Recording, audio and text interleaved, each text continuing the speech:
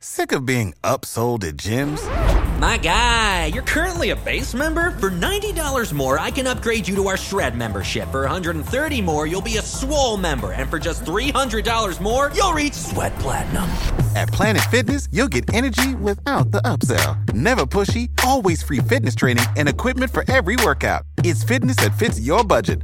Join Planet Fitness for just $1 down and $10 a month. Cancel anytime. Deal ends Friday, May 10th. See Home Club for details.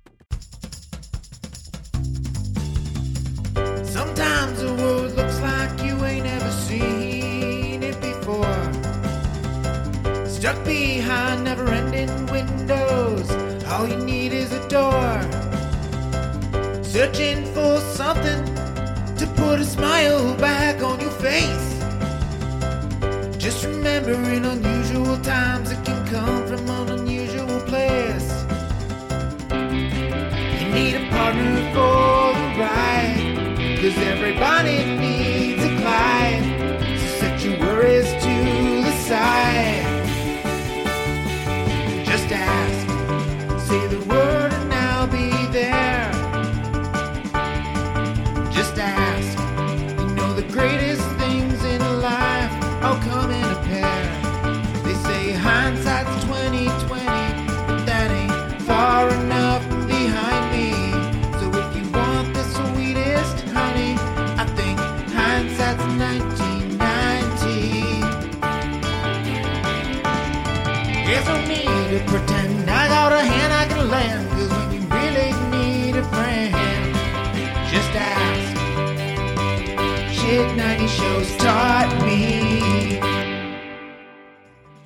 Shit 90 Shows Taught Me was not filmed before a live studio audience. Welcome back to Shit 90 Shows Taught Me. I'm Jess Sterling, here with my co-host, Sarah Ferguson. Sarah, how are you? Doing well.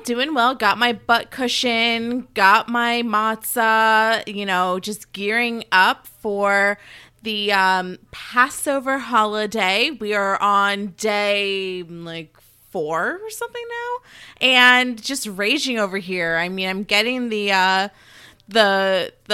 wheat scaries, I actually have no idea what you're talking about. Sure. It's like the Sunday scaries when you're having the Sunday scaries, but it's haven't had wheat in 4 days, about to have a mental breakdown. I'm just going to slather my borscht on my matzah and call it a day. Mm-hmm. We're here talking Rugrats Passover. We've already covered the Hanukkah episode, so if you want to go back and listen to that with Mike Bloom, give it a listen. That was really fun. But today, it's all about Passover here. And we've invited a very special guest on to talk Passover with us. We needed to outnumber the Catholics on this podcast, so we had to bring in another Jewish gal, our friend, Sasha Joseph. Sasha, how are you? Hi, y'all. I'm so good. This night really is different from every other night. So I am excited to be here, excited to talk all things Rugrats and Passover. I feel like my worlds are colliding, like podcasting and Judaism. We love to see it. Absolutely. Yeah, it's very exciting. You're right. This night is different from other nights because I get to have two of my favorite lady podcasters on with me to talk about Rugrats Passover. It's so exciting. Sasha, let's talk Rugrats first and foremost. What's your history with Rugrats? What's your history with this particular episode of Rugrats Passover? Yeah, I love Rugrats. I didn't realize how much I loved it till I was watching it back. And the iconic theme song started. And then I was like, da-na-na-na, whatever. And I'm not going to, hurt everyone's ears with my xylophone singing. noises. Yeah, I always like Yes. butter. It's so good. Yeah. Bow, bow, bow. And then the milk squirt at the end. Yeah. It was Yes. I forgot these things existed, but my brain didn't and my nostalgia didn't. So I was really into Rugrats, Nickelodeon in general, I think, as well. I even watched, believe it or not, the All Grown Up. Yes. Because I was like, ooh, what's gonna happen to my favorite characters now? Because I think, because this particular episode, I think, came out in 95. So I was 4 when it came out. So it was like really part of, what I was up to and what I was doing. And then my family, we're Indian, so we came to America a lot, and I think that's when I started watching Rugrats.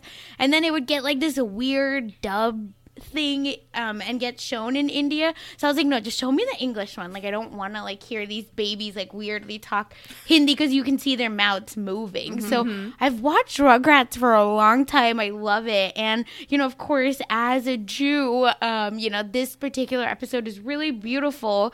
And I work for a Jewish nonprofit. I have for the past 7 years. So it's a really nice like teaching mechanism, even though I work with teens now and I used to work with college students. And you'd still be surprised at how much you can use TV and especially these episodes as like a method of learning and teaching. So I am a big fan of this one and The Prince of Egypt, of course. Yes, where you could really, like, I think, immerse yourself and get excited and learn, but it's not, like, on paper, and you're like, watching something nostalgic with learning. So, love to see it. Yeah, 100%. We like this one and the Hanukkah episode. I remember watching a lot around, these times of year, every year when it was on Nickelodeon. And Prince of Egypt, Sarah and I had talked about covering that. I think we might be able to do it next year because we thought like we need to do the Rugrats like back to back, and then we'll save Prince of Egypt for another year because that one I also remember being. It's like, first of all, it's an excellent movie, and then it also to include Passover and just like. Representation matters, and to have that in a children's movie back in the day wasn't as common, so it really was like kind of like one of a kind at that point. Yeah, I remember seeing a Prince of Egypt on Christmas in the movie theaters, and then we got our Chinese food after. But of course, the most Jewish Christmas of all. But I love Prince of Egypt. I mean, the music is spectacular, the story is spectacular, it looks beautiful. I would love to cover Prince of Egypt in the future, so that would be. Oh my God, call me. Yes. I'm ready. I think you, girl. Whitney and Mariah singing one song together. Are you kidding me? I know. We're blessed. It's just oh my God. And it's also, I think, the only one, right, with where I at least feel that the color is correct. Yeah, like they're not white. Absolutely. And they're actually Egyptians and Israelites and Hebrews, where they look like me. They're olive skinned. And that, I think, was another reason why I really like Prince of Egypt, even over the 10 Commandments, which is like another movie, but outdated, I feel. But Prince of Egypt stands to the test of time. Like, my husband, who's not Jewish even, was like, are we gonna watch that one movie? It's Passover. And I was like, yes, we will. Yeah, and I was even throughout this episode of Rugrats, I was comparing like the story of Passover from the Prince of Egypt with the Rugrats, and be like, oh, I remember this happened to the Prince of Egypt, and like this seems okay. And it's like, it's kind of sad, but also speaks to why representation in media is so important. Is that I remember a Prince of Egypt storyline more than the dozens of times that I sat through a Passover Seder and the story, because as much as it is a lovely experience to have your Seder, I mean, truthfully, I'm gonna just say it outright. I'm Team Stew. Passover Seder is boring as heck.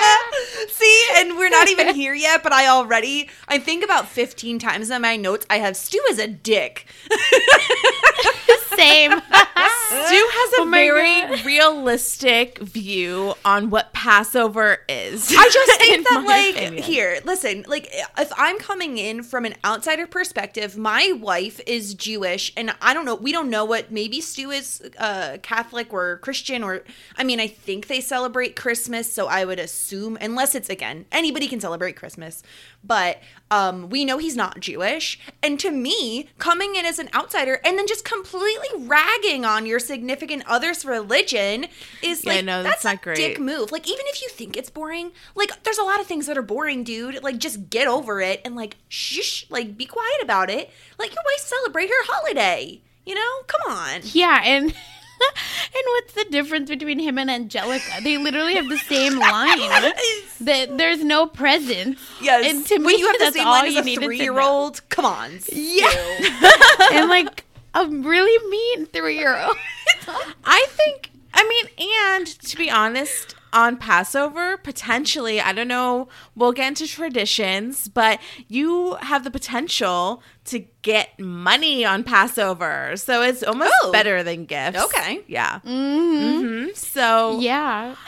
so I also no, you go, Sasha.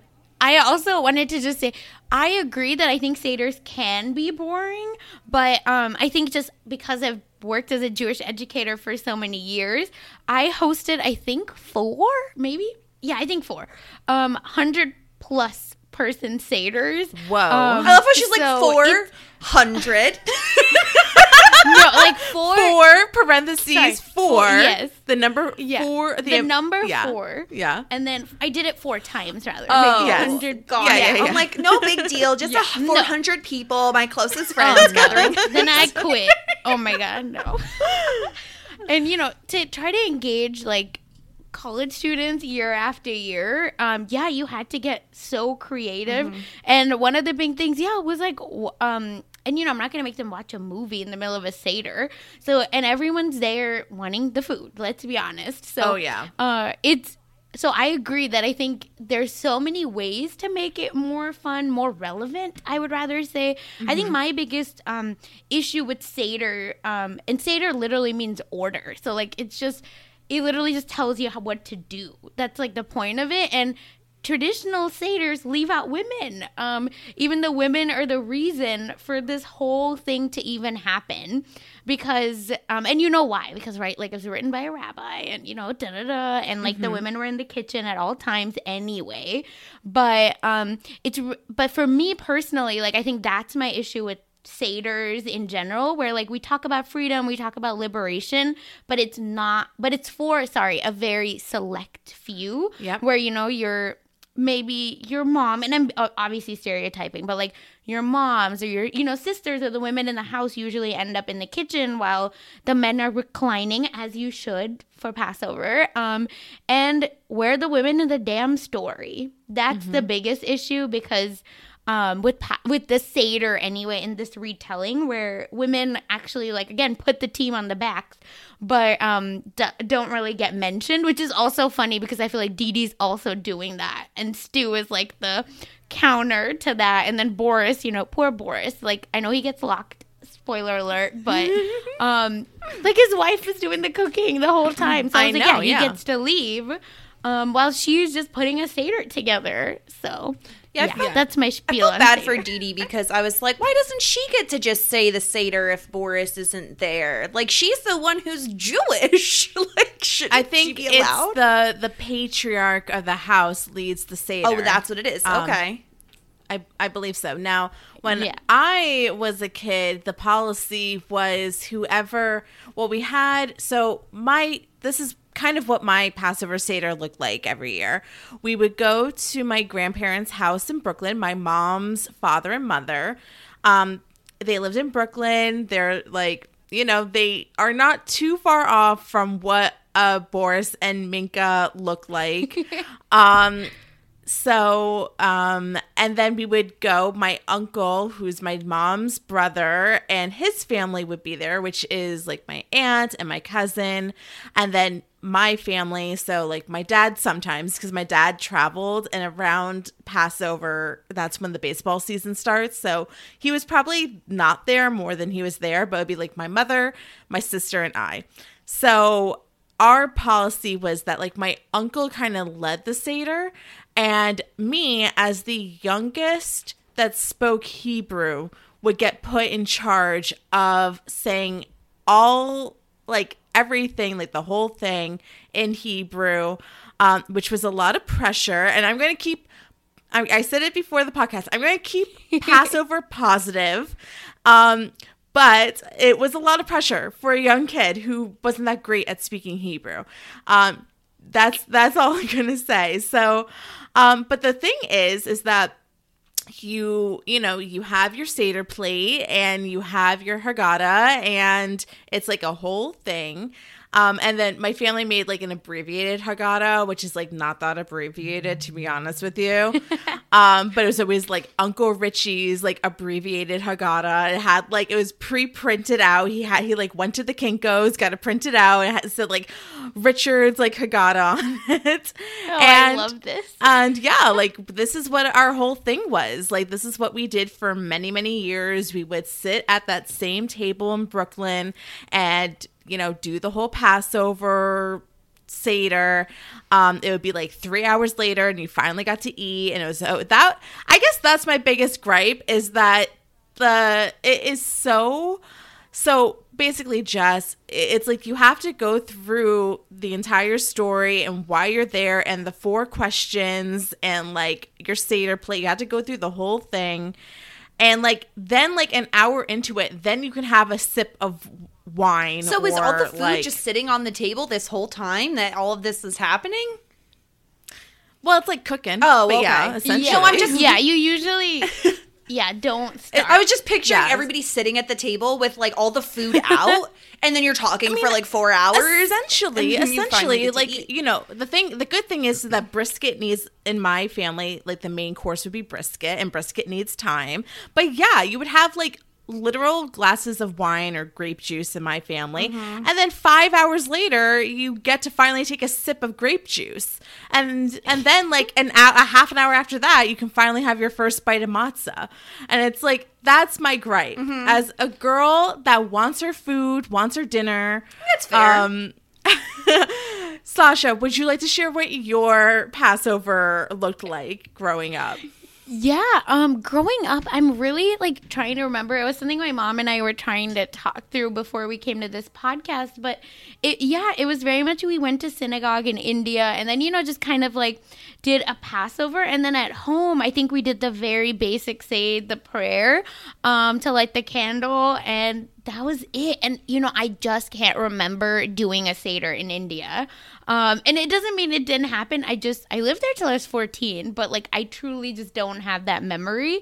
Right. But interestingly, yeah, when I moved to America, I joined youth group, and I ended up hosting my own Seder, for work. And it's really interesting because I agree with you on all those gripes, and that's why I actually like made it to where I would have eggs and matzah and some like snacks ready while the Seder was going on, so you wouldn't get bored and so that you wouldn't be so hungry while you're it's not the Seder plate. It would be just like side things to eat. Yeah. And we'd have wine because like I think most of the time people get real turned at these Seders because you're only supposed to have a sip, but usually people end up drinking the glass and then it gets refilled. Yeah. So to me, it's like if you're going to do a Seder, don't drink and drive, of course, and everything in moderation. But Jews, I feel like, truly believe, because they say wine marks joy in Judaism, so, like, wine shows up a lot in these, like, joyous moments. So, like, you do you, man. And I hope, Sarah, that you're next year, you abridge your Seder now. Yeah. But maybe that's what the thing is. I haven't had a real Seder since I was turned 21. Like, my last, like, real full Seder was when I was a kid. Or, like, not a kid, but, like, a teenager. So maybe that's my problem. Maybe it's that I didn't get drunk at Passover. Yeah. Like, I mean, what's a holiday without some adult beverages, right? Like, I know about that, Like, everybody has a holiday with beverages. So I feel like maybe if you just, like, hosted your own, like, you do your own thing. Yeah. That's what's great about being an adult. You get to form your own traditions. And, like, no one is saying that, oh, you have to do XYZ this way now. You can kind of, like, do what you want, right? Like, yes, I still hold some traditions that my family had for various holidays and just in life in general, but we also adapted some that we didn't really like for whatever reason. But yeah, that's nice. So what do you know about Passover, Jess? Like, what's like the Cliff Notes? What I know was basically, I knew basically the story as Rugrats told it, because that and Prince of Egypt was how I knew anything about Judaism. Yeah, really, which is actually great. Yeah. Yeah. I grew up in a very, like, a little bit of background on me. I kind of went into it on the Rugrats Hanukkah episode, but I grew up Catholic. I went to Sunday school. My family was not super religious. I mean, both sides of my family are Catholic, but by the time it reached me, it was kind of like, we don't really, like, we celebrate the holidays. We don't really go to church. I stopped going to Sunday school when I was fairly young. I don't follow any of it now. I do not consider myself a religious person, but that's kind of like the background that I grew up with. So obviously I celebrate Christmas and Easter and, those types of Christian holidays. And in my town where I grew up, it very much is like, there's freaking Christian churches everywhere you look, a lot of Catholic churches. So there's not a lot of diversity where I grew up, a lot of white people and a lot of Catholics. So I didn't grow up with that exposure. Obviously, I know like what Judaism is, and it's one of like the main religions that you learn about in school. So what I know about Judaism is basically what I learned probably in like 8th grade social studies and what I learned on Rugrats. So the Cliff Notes version of what I know about it is that there's a Pharaoh and there's Moses, and Pharaoh is like a real bad dude, and he's really mean, and he's really not nice to the Hebrews. Because he wants them to be slaves of the Egyptians, and all these babies were killed. They're like first sons of all of the Hebrews. Oh, sorry, I laughed because I was thinking like you were just starting to recap the Rugrats episode. All the babies in Rugrats die. Yeah, like because they kept, instead of saying like Hebrews, well, because they throughout called this them whole babies. thing, they were like babies. Yeah. So I apologize. No, that is true, Yes. and it's not funny. No, I'm sorry. but it is funny when you think about it that way. But yeah, so like all the Hebrews were forced to send their first sons into like the Nile River, but there was a baby named Moses, and he was saved in a basket. The Pharaoh finds Moses. This is where I have some questions, because the way the show portrays it is kind of weird. So like, does the Pharaoh find Moses as a baby and like raise him as his own? No, unfortunately not. According to the Torah, at least, it's Pharaoh's sister, I believe, or daughter. Her name's Batia, and she is the one that end up draws Moses from the water, and I think Moses literally means like drawn from the water or taken from the water. I can't exactly remember, but and Batia was the one who actually took Moses, and I was like trying to find it in my notes, that I have over when I teach about Passover, but I believe that Pharaoh knew that Moses was, a Jew or a Hebrew, but I think it was one of those like nature versus nurture. I believe that, nurture will be fine. I don't know that it was such a big shock that he was. Yeah, because in the show, Hebrew. it's like they take off his thing and it's like, oh my God, like, don't let him see your Hebrew. Yeah, and even in Prince of Egypt, right, like it's this shock. But yeah, I believe they say that everyone kind of knew of this because, and I know that Moses' mom, Yocheved, is her name, actually like breastfeeds Moses. Okay. When Batia draws him from the water, he was like, obviously she knew because he's wrapped in the blanket of that, the Hebrews or the enslaved people had. So she knew exactly what was going on. She drew him from the water, and then Miriam, Moses' sister, was actually following him through to make sure that he, was safe, or, making sure he was not getting eaten in the Nile or drowned. So Miriam actually says, hey, I know someone that can help take care of him. Do you want that? To Batia.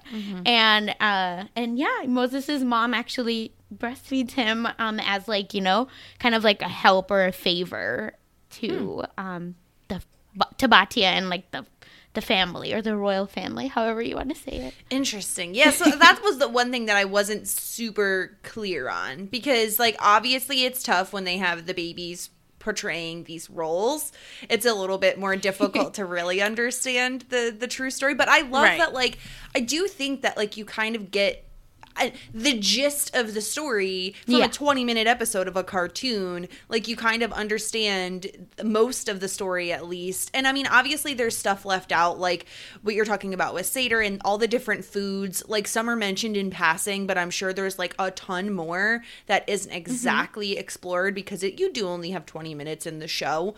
But I love the opening scene of like Angelica just like chilling in the car, just like spreading is it borscht on matzah? Is that what she's doing in her little? I think it's jam, right? I thought it was jam. I thought it was jam as well. I saw the word borscht on something, so maybe that wasn't it. Oh.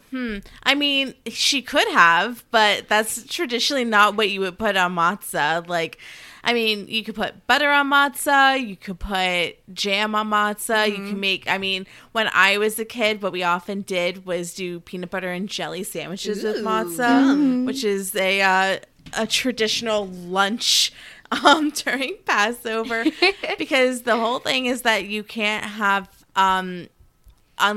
you can't have anything with yeast in it, so you can't have anything that like rises.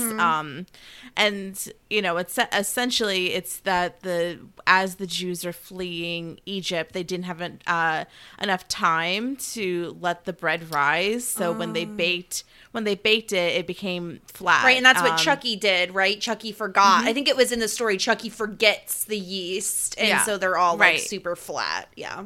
Which is a cute way of telling that story. Yeah. So that's why we don't have like bread or like pasta or like anything that's like, you know, it's called not kosher for Passover. So or is it like parv, Paerve, or Parve, yeah, parv, yeah. So so matzah's like not that bad. I mean, sometimes you can get it for free at the shop, right? If you spend over $50. Can you really? You're good. They do deals like that around Christmas and Thanksgiving as well. Like, you get a free turkey if you spend enough money, and you get a free like ham, or they have substitutes as well if you're not into meat. Like, you could get tofu or something. So you get your 5-pound box. It lasts you for the entire year. And then you just do it again the next year. It usually expires right before Passover the next year, which is like the travesty.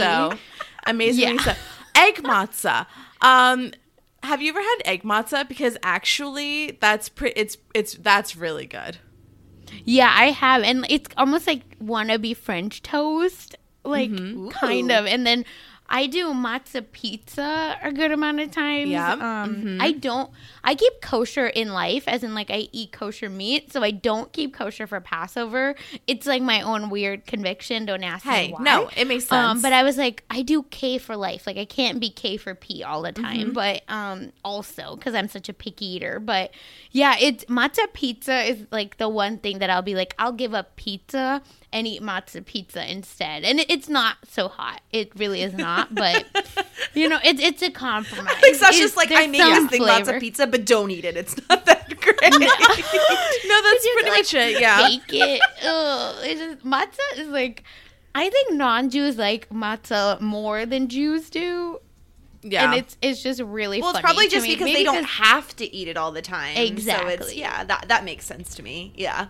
Have you ever heard of soft matzah, Sasha? No. What? There's my God, I have to look soft matzah recipe that came up, and it actually looks really good. It kind of looks like a naan or like a pita bread. I love naan. I actually like making pizza with naan. Oh, it's so good. Interesting. I think that you and I should try this. Get back to each other and see. Let's. Yeah. I know. I'm cooking matzo ball soup tonight anyway, so we'll let y'all know. There you go. That's the one Ashkenazi food that I'm into. Everything else, I was like, where's your spices at? But matzo ball soup is like really. Yeah, let's get into that quickly as we're arriving almost at the... Yeah, because they're making matzo ball soup at Boris Minka's house. Yeah. So a traditional fare at Passover at my house would have been, you got your starters of your gefilte fish, unfortunately. You got your liver, your chopped liver. You got your horseradish. So you got all of that. Like horseradish, Then like as like a sauce on the side? you would have it, number one, it's on the Seder plate. Okay. But number two, it also is something that you can put on your matzah. So Ooh, that's a spicy that's what matzah. people do. Okay. Spicy matzah. It really clears everything. I would imagine. I everything mean, I've out. had like horseradish Yeah. mayo, but not like straight up horseradish. Yeah. And then you would have your matzo ball soup. That was something that we had. I think we typically also had some sort of like garden salad at my house. And then you would have brisket and vegetables. And I think that was pretty much what I remember the most, because you can't have your kugel because it's noodles, so you can't have that.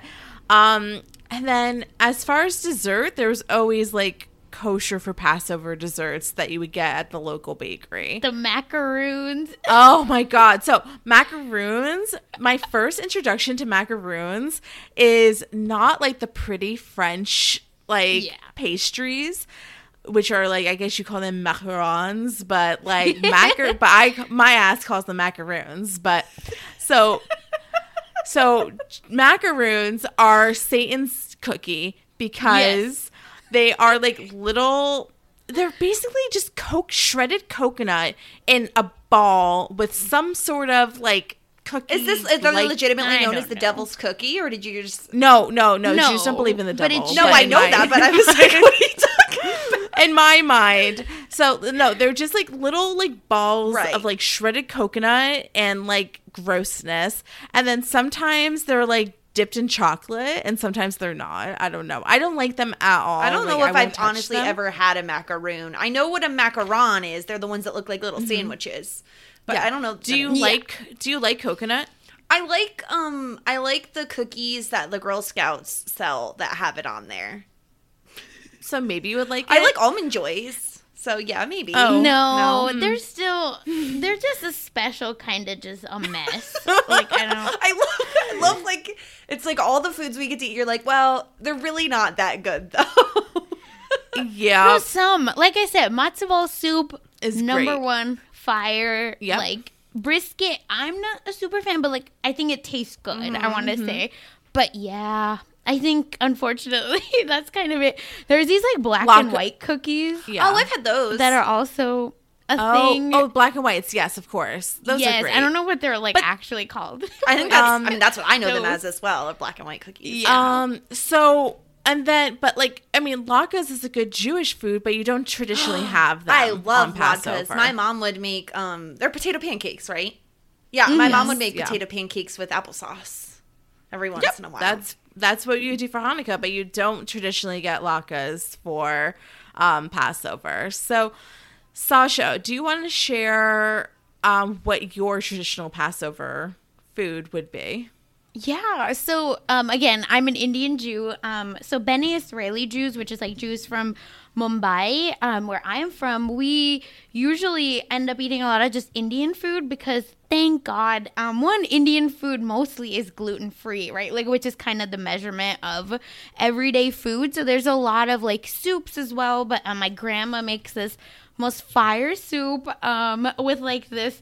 I'm sure every Jewish family has the like that soup mix from the Jewish store. I know think what you're it's talking Israeli. about. I know what you're talking Yeah. about. It's With in a the yellow red- container with Yes, the red top. Yep. Exactly. Thank you. I know her. Yeah. So, with that soup with like some garam masala, of course, and a little bit of Indian flair. So we did a lot of that. And something for Passover, I think, again, my grandma's, because like my grandparents, like family, or sisters and brothers would also cook. And it would be this green curry chicken, like was our Passover thing with it's technically like a dosa crepe, but it doesn't rise. It's made out of specific things with dates. Like that's also another piece of it. And of course the Seder plate is pretty standard. It's literally written in the Haggadah or the prayer book, like what it's supposed to look like and blah blah blah. But for the like fun food, it was mostly just Indian food. And Bene Israeli Jews are allowed to eat rice, which I don't know if your family as Ashkenazi Jews do, but we're allowed to also eat rice. So that also thankfully helps us, and we can eat mostly everything. I'm not going to lie, I'm pretty jealous. Like, I would much rather have the food at your house than the food at mine. And it's really because Ashkenazi Jews are just like not known for like incredible food. They will say their food is incredible, but the tea is that I would much rather go to your house, hang out with your grandma, eat there. So yeah, I mean, it also, for folks to understand, like Ashkenazi Jews have also had an interesting history, which is why their food is like this, where there are a lot of them lived in shtetls or, little villages, and there was a lot of prosecution. I mean, for most Jews everywhere, but especially Ashkenazi Jews, there's a lot of like troubled history, which is why a lot of their food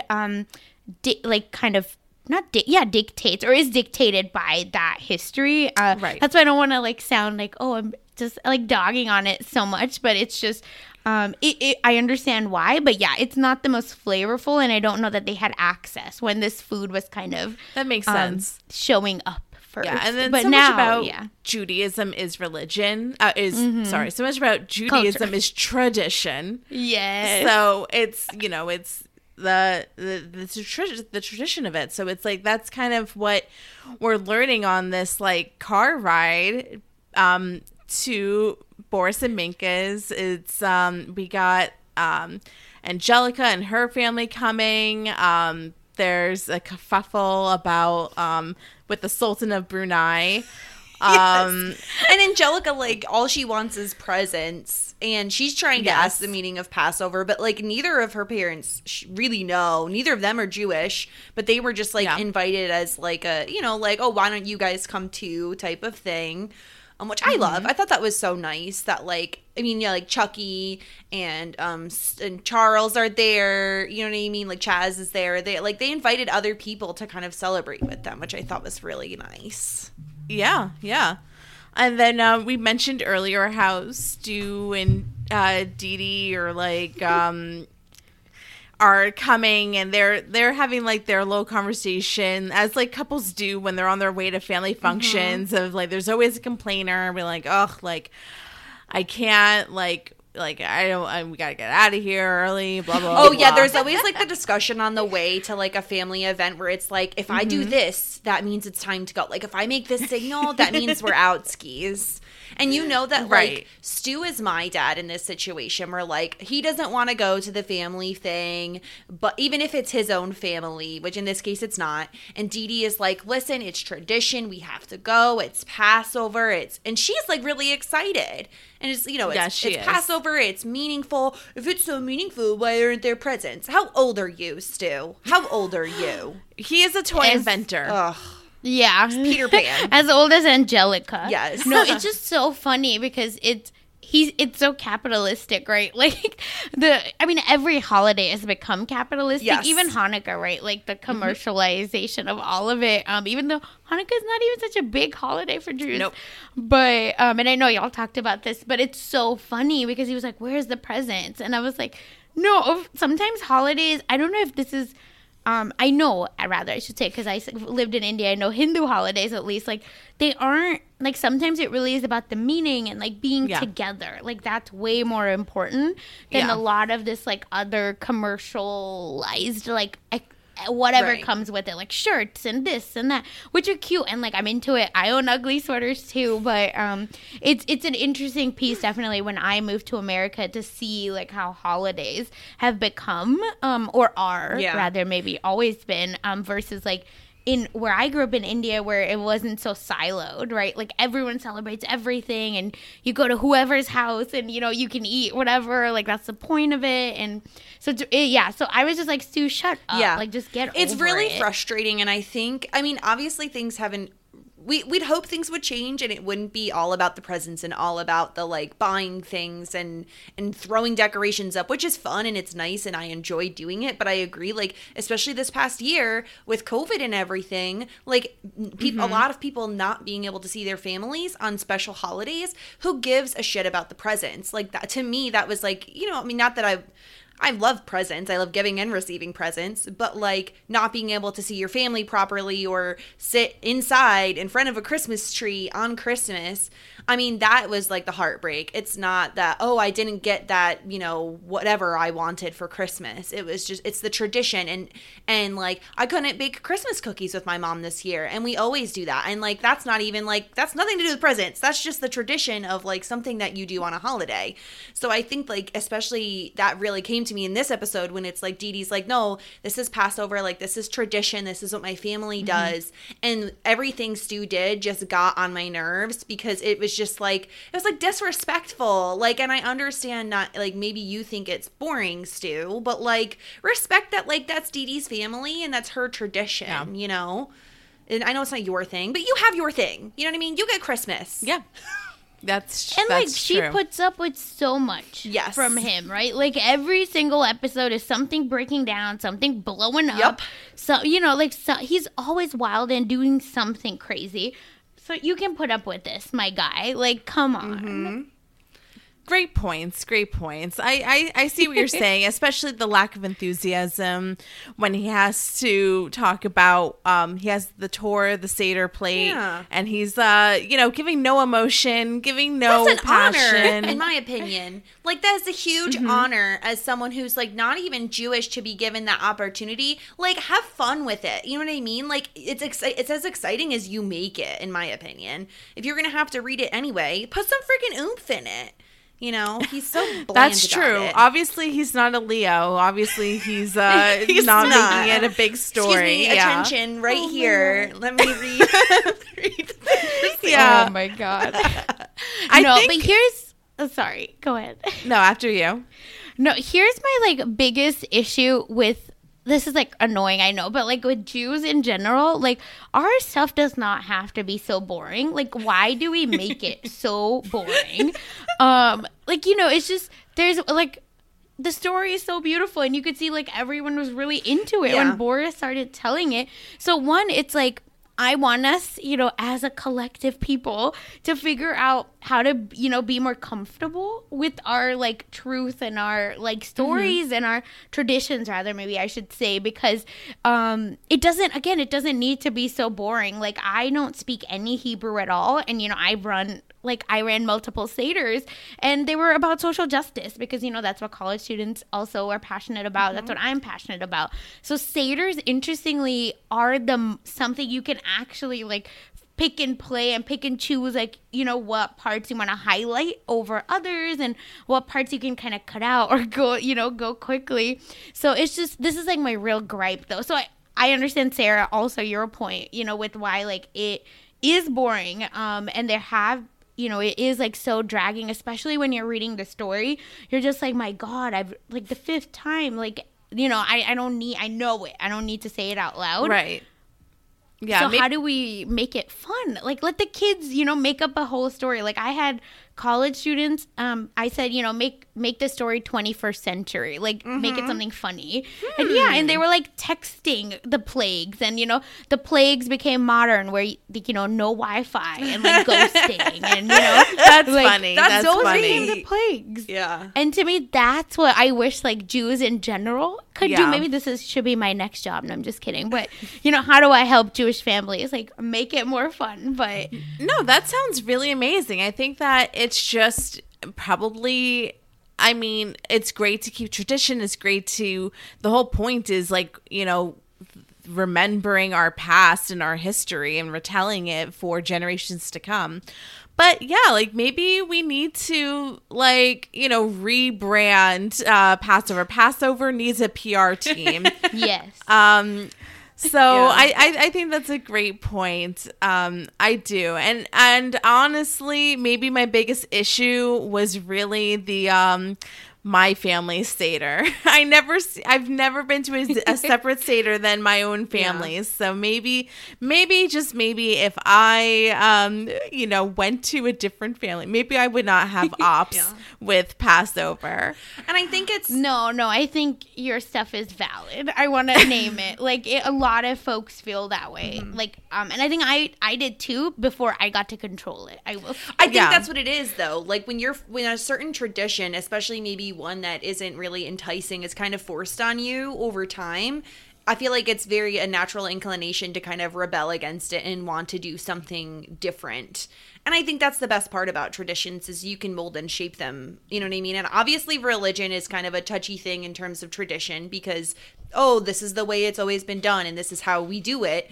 But I like the idea of like updating it as time moves on because everything needs to be updated in the world at some point.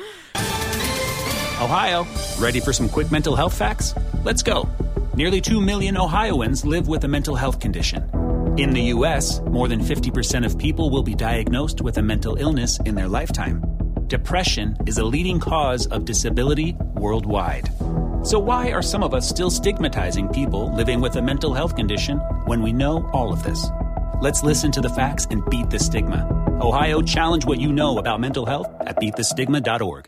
I think that's a good point. Yeah. And I love too, so like we talked about how like Chaz and Chucky are there, and even like Charles says like, I don't follow a religion, but thank you for including me. I love that about this show, that like they have, you know what I mean, like Dee Dee is Jewish and Chaz is maybe like, I guess you could say agnostic or, atheist or something like that. And we know they celebrate Christmas, so there's at least some Christianity in there, and just kind of having everybody represented in this one episode and kind of come together to celebrate Passover, I really, really liked. And then we get to the point where Chucky and Tommy want to go find toys. So they break out and go to the attic, and Angelica lets them out because Passover is about freedom. Yeah. I mean, Angelica's like, one for the people in this episode in a way. In one way. in some ways. Not in all the ways. She really connects with the Pharaoh in a really not great way. She's a mess. I love this.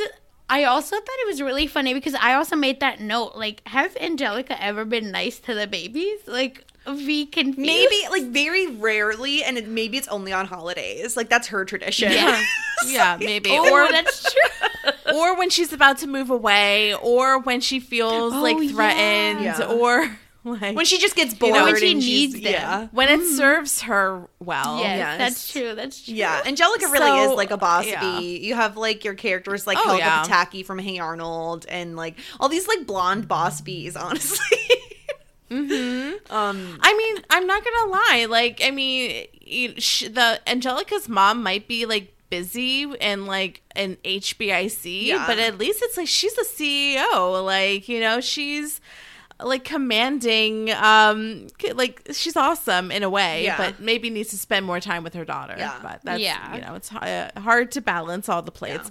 So the babies and Angelica go upstairs to the attic, and guess who's there? Grandpa Boris, because him and Minka got into a fight over the wine glasses, which wine glasses to use, and he got locked up there. And then the babies and Angelica got locked up there with Grandpa Boris as well. Yep. So then he's like, sit down, everybody. I'll tell you the story of Passover and the Egyptians and the Hebrews. And I loved this part. I mean, it really was reminiscent of like the Hanukkah episode where it's again Boris like telling the story to the babies, and I love the spin on it where they have like the babies are the Hebrews, and Angelica is obviously the Pharaoh as she must be, as is destined. Yes. Oh my God. And I appreciate she also changed the gender of Pharaoh. She's like, so can Pharaoh be a girl? And like Boris doesn't even bat an eye. And he's like, sure, okay, great. Whatever. Let's move on. Like, who cares? Cleopatra, hello. But oh my God. That was just such a like funny, sweet moment where Angelica, you could tell because I think, I don't know which, but this line has stuck with me I probably will for the rest of my life, where Angelica's mom, Charlotte, says, right, like, if I want my daughter to be the CEO of a Fortune 500 company by the time something, like, she needs to be, like, eating and breathing self-esteem, I think. And girl, you did it. Because look at she has Angelica. confidence Like, in she's spades. like- She has self-esteem out the wazoo. Like, that's what I appreciate about Charlotte as a character, being that she is a CEO. She is a boss bitch. Like, it's not Drew that is the one doing that. It is her. And then you have Angelica, who, like, she can be problematic and, like, a bully, but she does have self-esteem and confidence, which is great, you know, because then you have your characters like Chucky, who maybe he's lacking a little bit in that department. Yeah. Yeah. And then eventually kind of like everybody gets stuck up in the attic with Boris. And meanwhile, like, Stu is trying to read the whole thing for Seder, and he gets an argument with Dee Dee about whether it's herb or herb. And everybody eventually just gets like bored and is like, I'll go find the kids. Yeah. Because you know, like we said before, Stu's like putting no passion into the Seder. Yes. He is very monotone. He doesn't want to be there. Then you get like the awkwardness of him and Dee Dee like fighting, which is pretty, you know, It's standard you for know, a holiday. It's standard for a holiday. Exactly. So not surprising. Feels like home to me. So yeah, everybody gets locked up in the attic. Nobody is listening when they say don't close the door. I would be pretty irritated. I'd be like, please, just like before you say anything to me, prop the door open, please. I would like be running to. I know Grandpa Boris probably can't run so fast. Yeah. But like I'd be like, no, you stay right there. Don't move. Yeah. Like I'm getting out of here first. You know, Yeah. like screw y'all. And there was no like banging on the attic door, like No. open up. Yeah. They're like, oh, you're telling a story? We're just gonna like sit just right sit. down and we're okay. We're okay with being locked. It's fine. Oh my Yeah, you'd think that Boris, when he got locked up there alone, would have been like banging on the door to get out, but I guess he's chill. He's fine with it, I guess. Yeah. And then he goes, so he's talking through the story, and we kind of talked through a little bit of the story earlier, and when Moses returns, he wants the Pharaoh to let the Hebrews free, or he's gonna like send all these plagues. And then you see, I love the kind of what is it called, where they're going through all the different plagues on the show, where there's like the frogs and the lice, the darkness, then there's vile beasts and locusts. Yeah, we're missing some plagues, right, Sasha? Which ones are we We're missing about 5 plagues. Oh my goodness. There's 10 plagues. That's a lot. Yeah. Yeah.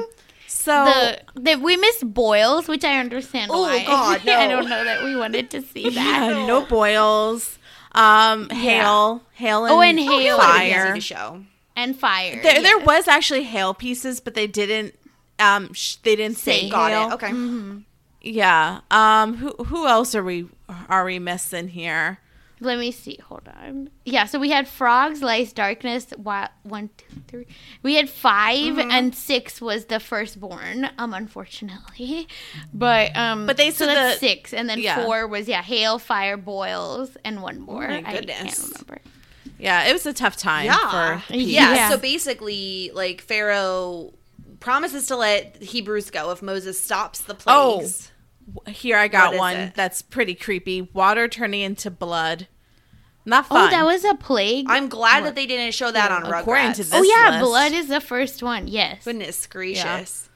Oh yeah, my so gosh. that makes sense why we didn't cover that. They said like they didn't say like, you know, it's the killing of the firstborn, but they They left insinuate that part out. that is like what, I mean, we all know what's happening.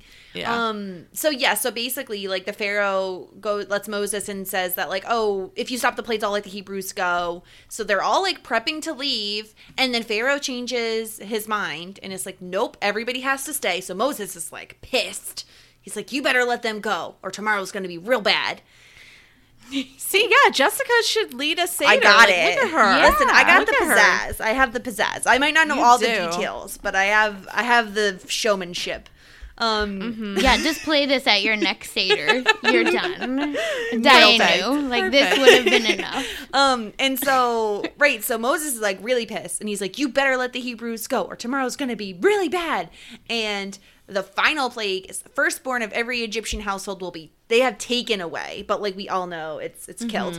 And so my question for you guys, so the whole thing is with the Hebrews, they have to mark their doors so that the plague will skip the Hebrews' doors, right? So that's, it will pass over the Hebrews' doors. Yeah. So what, was it just paint? Is that what they were using? No. Was it blood? Sacrificial lamb. Oh, I knew it was going to be blood. Oh, I knew it was. Yeah, so it's blood, and that's why we have a shank on our Seder plate to represent the sacrificial lamb. Okay. And so this plague, so like, just so I understand, because plagues are like kind of like mystical in nature, right? So it's not like there are people breaking down the doors and like stealing babies out of cribs or something. This is like a thing. No, so it's you were to like know, or I think assume. So first and what most important piece is that like, so when Moses runs away, right? Like he is like, when he's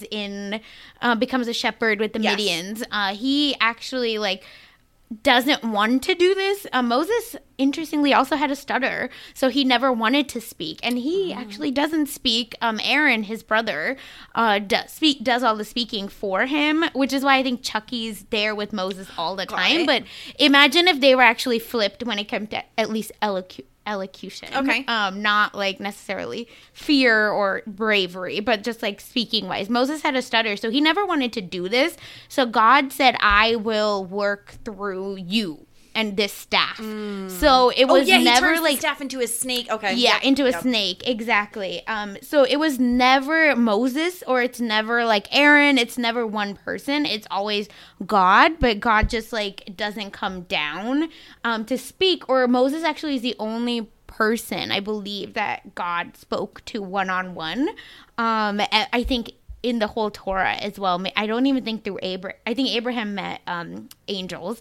So anyway, so it's not people. It's like God kind of putting this mist. I think mist is the best way to describe it, because it's just like the spirit or the angel of death. Yeah, I'm not trying to kind of make it seem like passes over. witchcraft or anything, but it is like, it's not like a physical person like it's going mystical in. for sure. sure. It's a mystical force. It's like it's the angel of death that is going from door to door. Right. So, and this is the scene that I really loved, because they did like modernize it, where like you have Angelica as the Pharaoh, like using the phone that has like the Egyptian on it, and calling her dad and being like, Daddy, am I the firstborn? Like, yeah, it was only children though, right? It wasn't like you weren't like an adult and like you're a firstborn. It was firstborn sons, actually. So I appreciate like how they made that like children, but it's usually unfortunately firstborn sons. And I think because Pharaoh actually had a son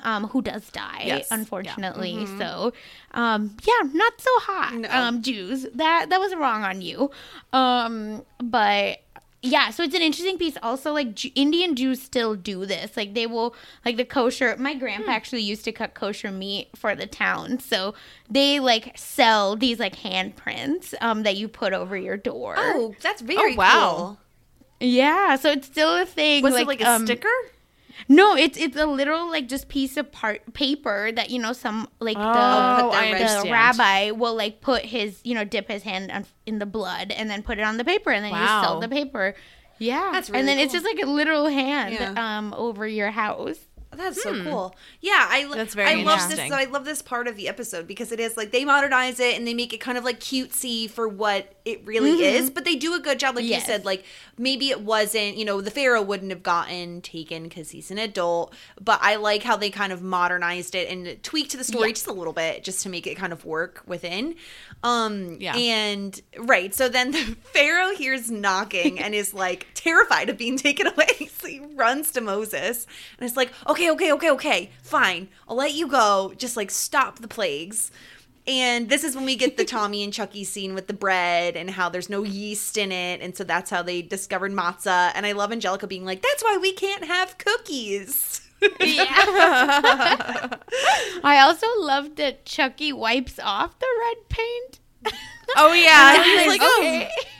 He's like, there's some stuff on your door. I got it. Don't worry, I wiped it off.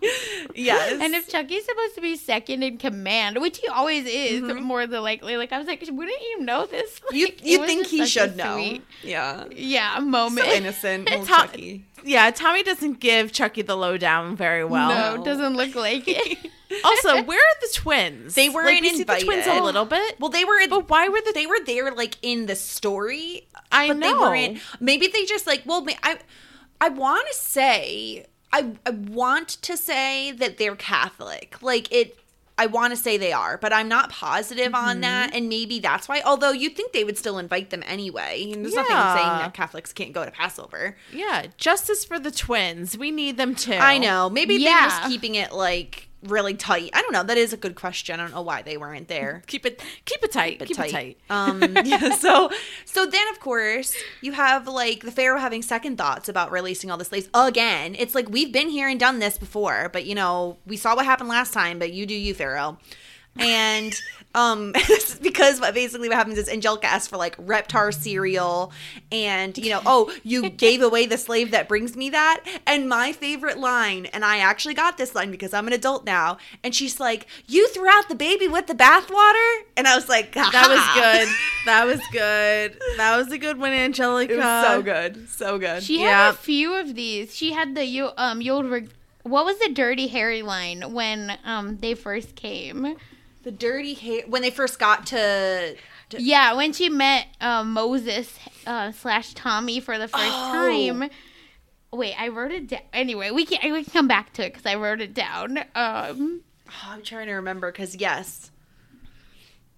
Oh my God, not me. Oh yeah, go ahead, make my day. She says that to Yes. the Pharaoh says that to Moses, like, go ahead, make my day, and then the plagues start. Yep. Oh, it was so good. And then so then Pharaoh goes to catch up to the Hebrews all leaving, and then we have the famous ocean sea, like even I know this much, right? Where he parts the sea and all the Hebrews are leaving, and then of course the Pharaoh's chasing after them, and then whoosh, water everywhere.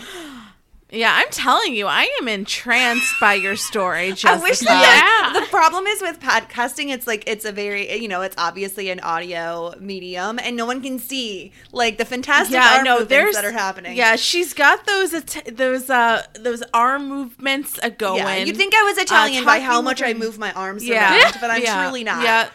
Yeah, there's some passion with the arms. She is nearly one of those like airplane directors on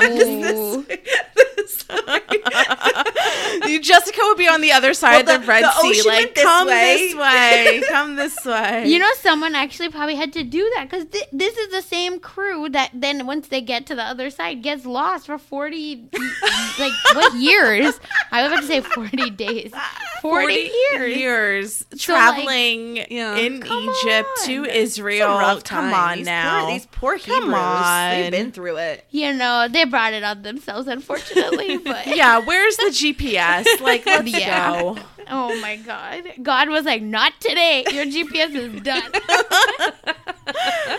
Yeah, it's rough. I would not be one of hanging out in the desert for 40 years. I'd be like, I quit. You know what? Like, I'll just go. No, I'm just joking. They did say that. Oh, yeah. They did say that. And that's when God was like, definitely not. So that's why they did actually allegedly, like, stay, I think, 40 years because they wanted that generation, unfortunately, that had that enslaved mentality because they started saying, like, oh, we had it so much easier in Egypt. Oh, God. To, like, leave and not enter, like, the promised land. Yeah. So it's really sad. Very vengeful. Yeah, it ends up much like a nicer ending in the show in that they're all free and they did it, and the Pharaoh gets, like, wiped away with the water. And then everybody manages to get out of the attic and go get some matzo ball soup. Well, no, actually, they're going to do that. Yeah. And then the door closes again. Yeah. So now everybody's stuck up there. And I don't know what they're going to do now. Like, I mean, come on. Stu is an inventor. If he can't find a way to get a freaking door open, seriously, revoke your inventor's license. I got to be honest with you. If there's one screwdriver up there in that entire attic, they are free. Well, also, they're it fine. seems like, honestly, like you wouldn't pass your inspection if you had a door like that in your attic, because that's a serious life safety issue. Like, you should be able to have egress. I am concerned. Yeah. I don't think anyone's looking. No one's looking. Yeah, I know. They probably had that house for like 50 years or more. Oh, and one of the underrated parts of the episode we didn't really get into because it's not super relevant is every single time that Boris's name is mentioned, Minka just like loses her mind. Oh no, Boris. I know. But then she was so shady. And, like, I mean this in the best way. Like, she was reading him to Phil. She was like, oh, you want to wash your hands with the Seder? How about you wash these cups? Yeah, look at how spotty they are. Yeah, Minka queen. And then all of a sudden she lost it. And, like, you could tell that they obviously just really love each other because he also was like, oh, I was acting stupid. Yeah, like, he realizes it. Yeah. Wine glasses. But it was just so funny because I was like, you were dragging him a scene ago and now you're crying. Like, this is so funny. Oh, question, because when Boris is talking to the kids up in the attic, like this is early on, he says, I'm assuming it's like Yiddish or something. It sounds like he says it in frustration, and I think it was like Haserim or something like that. No? Okay, I was wondering if you guys knew what that was. I could have written it down incorrectly. I'm not sure exactly what he said, but I was just curious because I know that there were some like Yiddish words that I didn't know in the Hanukkah episode. So I don't know what it was then. Maybe somebody listening could tell me what it was. I thought it sounded like he said Haserim. I wrote Hazerum, but that was just me trying to write it phonetically. Yeah, I've never heard it, but I also, again, like, don't speak Yiddish, so could not tell you, but... Yeah, I hope Bubby is not, like, mad at me for not knowing what that is. She might be, yeah. Okay, so the Hatzerim looks like it's a kibbutz, like a name of a kibbutz or like a farmyard in the Negev desert or in Israel. So maybe that's what he said. So I don't know. Yeah, so I don't know if that's what he was talking about, but... Interesting. No idea. I stayed in a kibbutz when I went to Israel. That was a part of our itinerary, and that was an awesome experience. There were, it was like a big open like area with tons of little houses, and they work together. That's the point of a kibbutz. That's like a mini community, and everybody works together to like have their own community and neighborhood, and like there's like people that volunteer for cooking and like all this stuff. It was a great experience. It was like felt like I guess like a comparable. It's not comparable, but it how like when you're dorming at college and there's like all these little buildings and then you have like your center courtyard and you're like all hanging out with each other. It has like that same feeling in a way. Yeah, of community, just like having your own little, It's and I this is positive, but like it's like socialist, right? Where everyone works for the same goal. And it's like again not in a cult way, but like a combine, where like everyone works together and everyone can leave. Like I want to make that clear, but it's just it's that like I'm not still there. I was able to leave. That's true. Same. I was like I've been to a few kibbutz as well. But I just think that like the legacy that Rugrats created with their Passover episode, with their Hanukkah episode, I think it was just, once again, I think it was so many people's first exposure to not only Judaism, but like definitely Passover, definitely Hanukkah, which I really appreciate. Another episode that Nickelodeon did was Harold's Bar Mitzvah and Hey Arnold, which was, I think I've spoken about before, but, seeing Harold like prepare for his Bar Mitzvah was like, for me who also had to do that, and it's a very stressful thing as well. It's just great seeing that representation. In media, in cartoons meant for children, but also adults could appreciate it as well. Yeah, especially because it's so easy for them to do just like a Christmas episode or an Easter episode or something where like it's super common to have those types of things available. So I love that they did something different again, especially because it was the 90s and this wasn't commonplace for a show to do this. It did help kids, I mean, in both regards, right? Like it helped Jewish kids, like you say, like be like, wow, that's me, like I'm on TV, and also like me, like, oh, I didn't know that even existed, because I certainly wasn't exposed to it as a kid. Yeah, it's great. Yeah. I wish more shows did this when we were kids.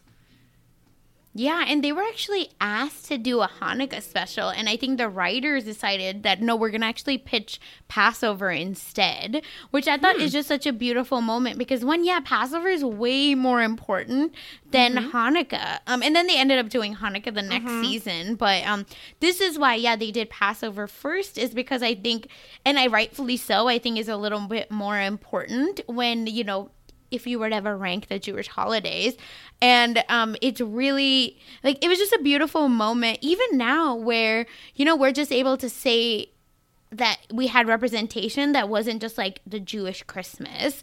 Even though like Boris had a menorah behind him the whole time, which was really weird, or Hanukkah, which I was like, okay, like no one just has them laying around, I don't think. Well, actually, I know like a couple of like, so I'm in design and I've known a couple of families that I worked for that have a like menorah collection and they use it for like decor. So maybe they're Hanukkah enthusiasts over at Bora Mika's house.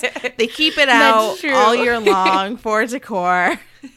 Hey, if that was like an actual gold one, yes, they definitely should, because that's worth the money. If you better get your money's worth. God. Yeah, they keep it next to the Kiddush cup. So yeah, that's right.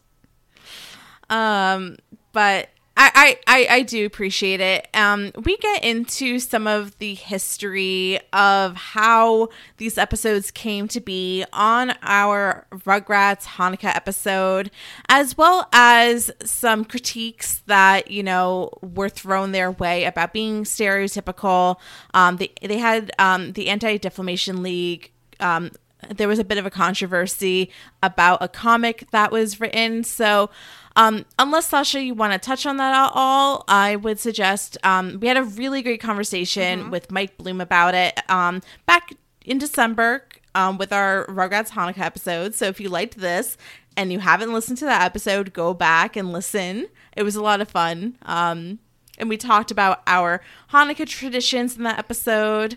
So yeah, I learned a lot in that episode too. I love these because I get to learn so much. Like, honestly, I don't know a lot of it. And even if I did learn it once upon a time, as you become an adult, your brain kind of loses some stuff because it has to make room for other things. So I appreciate learning everything about it. And you guys were like so great with explaining everything. I mean, I hope that obviously, and anybody who's Jewish probably knows exactly what you're talking about with everything in Passover, but hopefully anybody who's not learned a little bit as well, and maybe not even just watching the episode, but listening to us talk about it, because it was so much fun to talk about this and kind of have the Rugrats version of Passover. Yeah. And as a tradition, just double checking Sasha's Twitter to see if she has tweeted about Rugrats Passover in the past. No. Or Rugrats in general. No, doesn't seem like that Sasha has tweeted about Rugrats. I love how what a shame. Tradition. It's nope, nothing, no tweets about Rugrats in her history. But if there was a tweet, I would have found it. I like can't breathe because I know exactly what you're talking about. It's just so funny. Yeah, if you don't know, once again, go back to our Hanukkah episode. I found like a plethora of Rugrats tweets that Mike Bloom had tweeted over the years, backdating from 2013. Oh my God. He is a Rugrats enthusiast, and cat dog. Let's just double check. Cat dog. Yes. Let's double check, Sasha. Do you have an affinity for cat dog? I wonder if I tweet, because I definitely didn't agree. You've never tweeted about cat dog. No, I don't think I tweeted. Yeah, but I liked Cat Dog, so Cat Dog was I great. definitely went. I was hearing how I was like, oh, I don't think Mike Bloom, right? Mike didn't like it. I can't remember. There was the But I was like, finale this he is didn't like, I cool. think is what it was, or something Yeah. like that. I think is he didn't like the finale for some reason, I think. my Hot takes from Mike Bloom.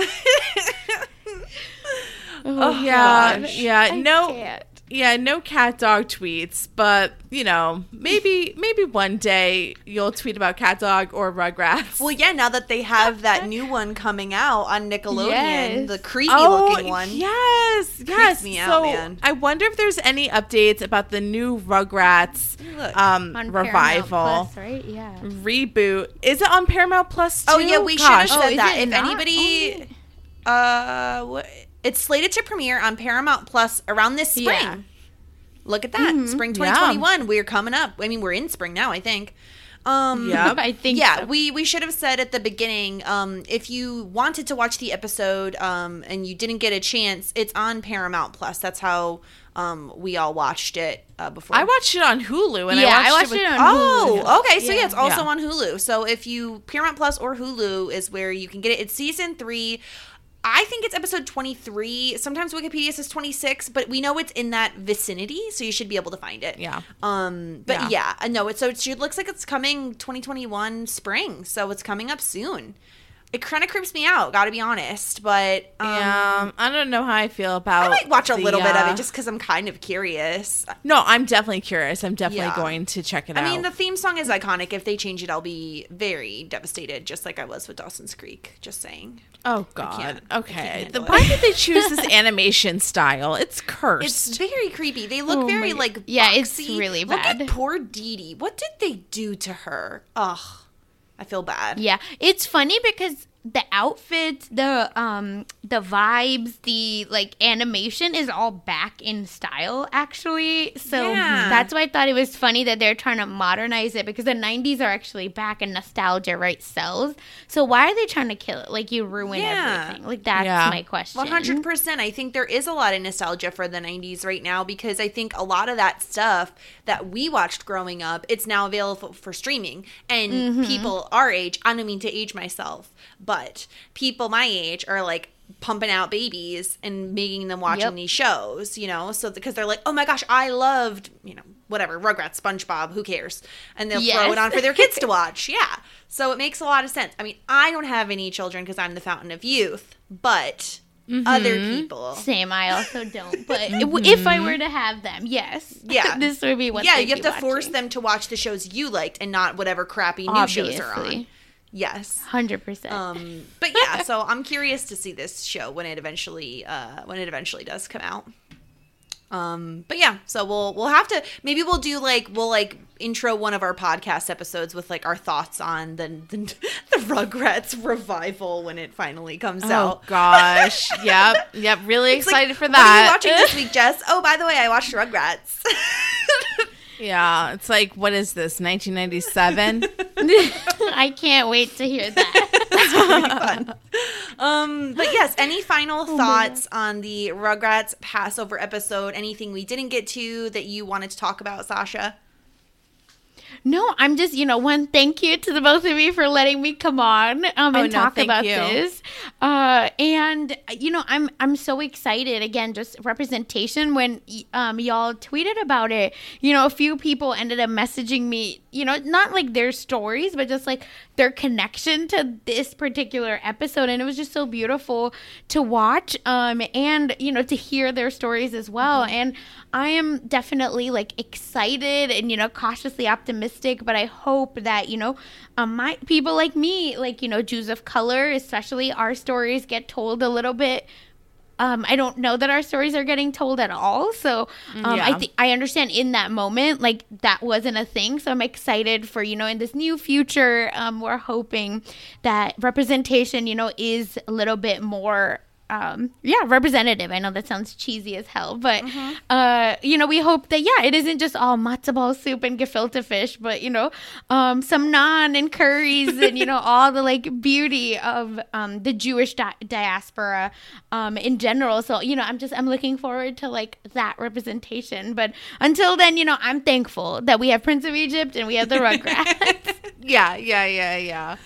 Thank you so much, Sasha. I really appreciate your words on that and all the information. I did go to Hebrew school and I've retained absolutely minimal amounts of it. So having you being such like an educated person and, really reminding me about what this holiday was all about, I really appreciate that. And, being informative as well. And then, maybe I can come around to the Passover. Maybe I will throw my own Seder next year. I can help you. Yeah, please. And then Yes. For my new traditions and, maybe Jessica, maybe you can come to my Passover Seder. I would absolutely love it. That's what I think it's all about. It's like it's forming your own traditions for your own ways of doing things as an adult. Yeah. It's one of the best parts about being an adult is you get to decide what you want to do and whether or not you want to hold on to traditions that maybe aren't the best or maybe adapt them in your own way. And then Sasha, if you ever want to come to the East Coast, then Yes. you're obviously invited to my Seder as well, which will just become your Seder, but that's fine. It's totally Oh my fine. God. I love it. It's so weird because I didn't care about Judaism necessarily. As I didn't care about Judaism as much as I did, I think, once I became a professional Jew. I like to call myself now because I work for Jewish nonprofits. But it's really, now I feel like I'm a geek and a nerd for it and I can talk about it all the time. So I'm glad I got to do this. No, thank you so much for coming on. It really was a joy. Like it was great to have you here to kind of like inform my questions, especially like I don't know a lot of stuff about this. So I'm really happy that you were able to come on and talk to us about this episode. And obviously you're welcome back anytime. Anything you want to talk about. You are completely welcome Oh my back God, on the podcast. thank you. Open Yes, invitation. 100%. What else do you have going on, Sasha? Where can people find you on Twitter and other social media? Yeah, you can find me on Twitter at funsize_04. It's such a silly name, but whatever. Surprised Rob hasn't gotten you to change it yet. It's only a matter of He calls me out all the time. Yeah. Like every time it'd be like _04. He And I has was like, such a problem "Listen, with the guy, like, underscores. yeah, but I'm not like smart enough or witty enough to like come up with something else. So like if anyone out there has LMK. But anyway, and yeah, you can find me on Twitter and at Silent Podcasts on YouTube, where we are covering a few shows, but I'll be on for Temptation Island and the Challenge All Stars or OGs, whatever the heck they're called now. Starting, I think this Friday, we'll be covering that as well. That's So check exciting. us out. Yeah, thanks. So you can find us at Shit90s Pod on Twitter and Instagram. You can send us in feedback. Let us know if you have any Passover traditions or any thoughts at all. We still would love to hear at shit90spod@gmail.com. And then, April is, we have this coming out in April as for bonus content. We have a couple things in the works coming up later in April that we're really excited about. And then, aside from that, Boy Meets World, Dawson's Creek, of course. Jess, what's going on in your world? In my world, we are still working on community building. We are still very early on. We are up to season 1, episode 9, Debate 109, which is one of like my favorite or season 1 episodes. So give that a listen. That's obviously with Josh Wigler over on Post Show Recaps. If you want to give that a listen, greatly appreciate it. But we thank you all for joining us for this special bonus podcast. Happy Passover, everybody. If you celebrate, that's right. You can say, can I say Happy Passover? Do people say that? Yep. Okay, great. Happy Passover. See, I'm learning things. Happy Passover. Happy Easter if you celebrate it. Happy any holiday you're celebrating this week or any other time that you're listening to this podcast. Thank you so much, Sasha, for joining us.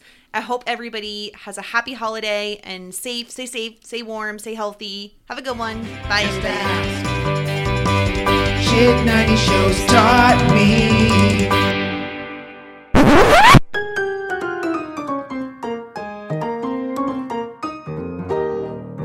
Welcome back to Shit 90 Shows Taught Me. I gotta restart that. My voice cracked on the first thing.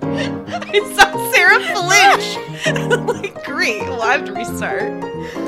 Oh, God. It's a day. I was like, oh, is that your, like, we all have that voice Nope. that we put on. That's your podcaster voice. That's not. That is my sore throat voice, apparently. All right. Oh, my God. Let's try that again. We're off to a raging start already. All right. Welcome to Shit Edition. Let me just put my chain smoker voice on and prepare for the podcast. Oh my God, I'm dead. Okay. Oh my God. We're gonna have to have This a just needs blooper to- reel on this one because That's what I was gonna say. This just needs to be the outtake. oh God. Okay. All Oh right. God. Okay. Ready? We're back.